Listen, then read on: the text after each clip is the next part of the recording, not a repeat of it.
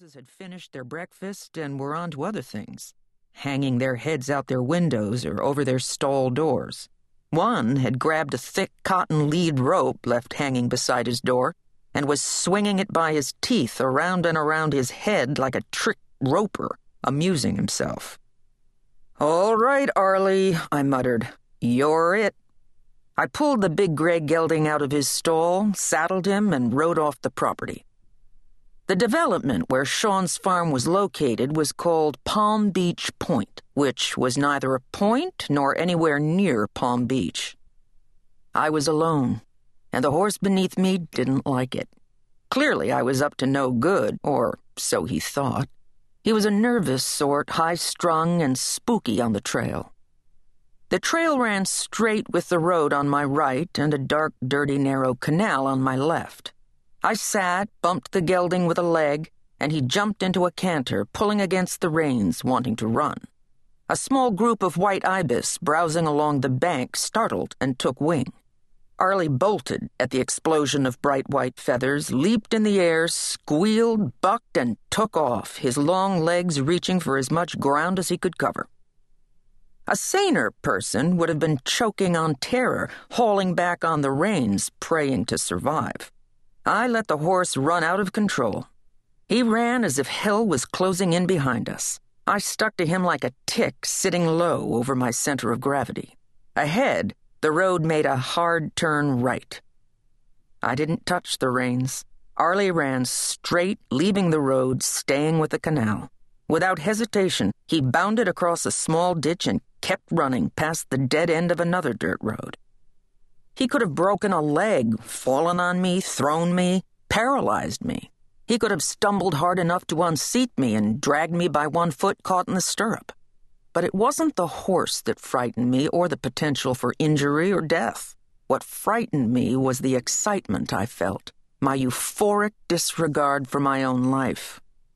It was that feeling that finally made me wrestle for control of the horse and of myself. He came back to me a little at a time, from a dead run to a gallop to a canter to a huge prancing trot. When he finally came more or less to a halt, his head was up in the air and he blew loudly through flared nostrils. I didn't know how far we had run. The fields were long behind us. Woods stood on both sides of the dirt road. Dense scrub choked the far bank of the canal. Arlie danced beneath me, nervous, skittish, ready to bolt. He ducked his big head and tried to tug the reins out of my hands. I could feel his muscles quivering, and it dawned on me that this was not excitement he was feeling. This was fear. He snorted again and shook his head violently. I scanned the banks of the canal, the edge of the woods on either side. Wild boar roamed through this scrub. People had reported sighting the occasional panther in the area. Rumors always abounded that something or another had escaped from lion country safari. Alligators hunted in the canals. My body tensed before I could even process what caught my eye. A human arm reached up out of the black water of the canal as if stretching out for help that was far too late in coming. The hand and wrist had been mangled, the flesh torn, some bone exposed. Black flies hovered and crawled over the limb like a living, lacy glove. There were no obvious tire tracks leading over the bank and into the water. That happened all the time. Too much to drink, asleep at the wheel, no common sense. People plunged to their deaths in South Florida's canals every day of the week, it seemed. But there was no sign of a car here. I took a hard grip on the reins with one hand, pulled my cell phone from my belt with the other, and punched in a number. The phone on the other end of the line rang twice.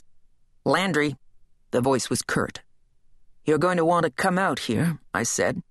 "Why? So you can kick me in the teeth again?" "I found a body," I said without emotion. "An arm, to be precise. Come, don't come, do what you want." I snapped the phone shut, ignored it when it rang, and turned my horse for home. This was going to be one hell of a day. A pair of deputies in a white and green Palm Beach County cruiser rolled through the gate behind Landry. I had ridden back to the farm to eliminate the complication of a horse at a crime scene, but I hadn't had time.